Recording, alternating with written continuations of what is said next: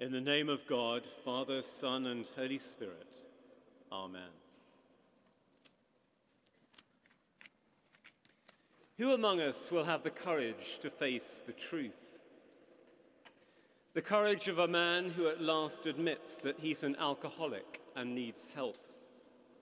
The courage of a woman who finally accepts that she is in an abusive relationship. The courage of a boy who seeks help to overcome his insecurities and to stop being a bully. The courage of a girl who asks for help with her eating disorder.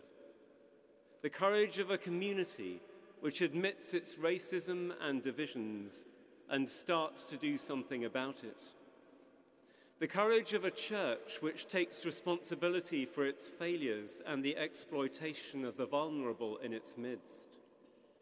The courage of anyone who accepts that they are far from God and decides to do something about it. And who is there to help people to have the courage to face the truth?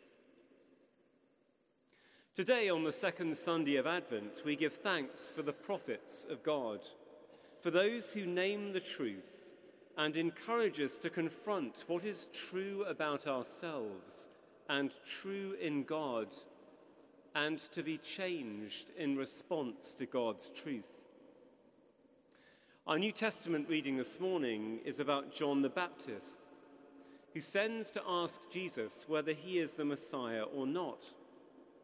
And John's prophetic ministry had been to confront people with their need for repentance and call them to return to God's service. It's a classic prophetic ministry of announcing judgment on sin, on the thoughts and actions which turn us away from God, from love and from truth.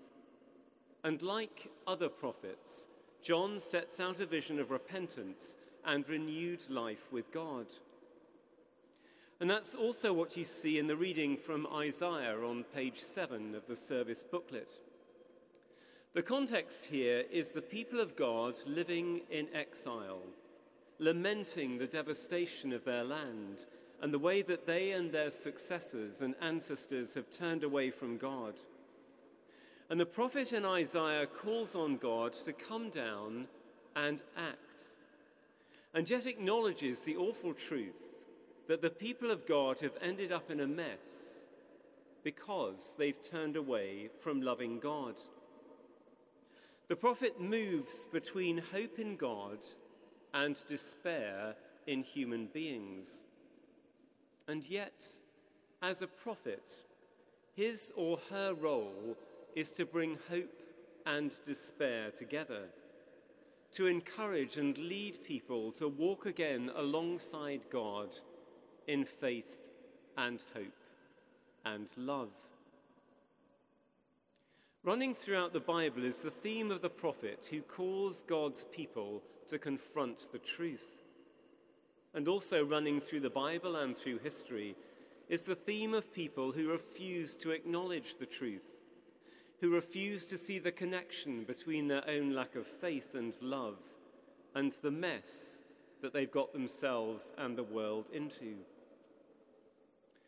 There's a haunting image in this passage from Isaiah, one that's only too suitable for today, at the end of autumn and the beginning of winter.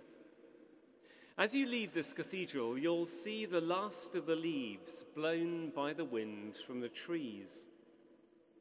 And the prophet compares each of us to a faded leaf blown off the tree by our sins, having turned away and lost touch with the tree of God's life, which should sustain us. There on the ground lie our faded hopes and dreams, our illusions and our delusions, torn away by what separates us from the truth and love of God. Who among us has the courage to face the truth? The truth that this country has got itself into a political mess because of the pride of the powerful and the anger of those who feel left behind. The truth that not only our government, but also us taxpayers, would prefer to make tax revenues out of gambling and allow people's lives to be destroyed in the process than protect the vulnerable and raise direct taxes instead. The truth that children are dying on our streets from knife crime and people in work live in poverty as youth services and living standards are reduced while income tax allowances are raised for the better off. The truth that very few of us, whether as individuals or communities, are willing to settle for less than what we have now in order to take the drastic steps needed to save the world's environment for our grandchildren. Prophets are there to call out the truth of who we are and what we have become. But prophets are also there to recall us to where we always needed to begin, to come to God and acknowledge the truth of how we try to live without God, and the truth that God longs for us to turn from what separates us from God and neighbour, and to accept the gift of new life in Jesus, the Messiah who John was looking for. Jesus, who had the courage to name the truth about humanity and its hatreds, and who came through the cross to the new life of resurrection. Prophets are still with us. Some speak in the name of faith, many speak in the name of truth.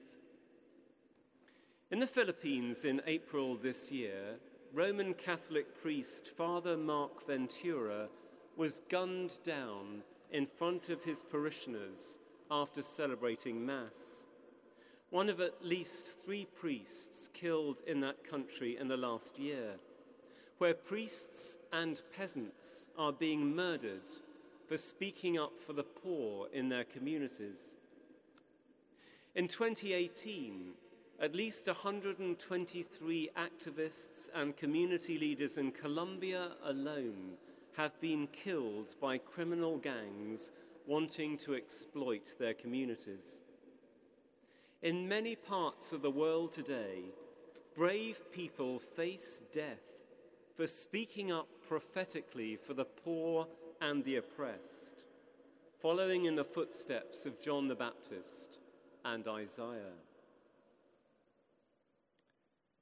The truth is that most of us prefer to fade like leaves and be blown away than face the uncomfortable truth and be reconnected to God, the source of our life and our hope. The prophets of old still have much to say to us about truth, and the successors of those prophets are still to be found in the world, there to be heard by those who want to listen.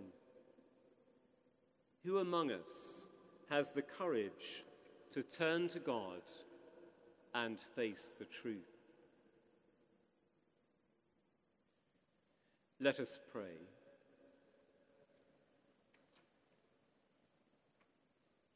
In silence, we commend to God our own sin and desire for truth, our openness or lack of it to face the reality that God calls us to see and to turn to him.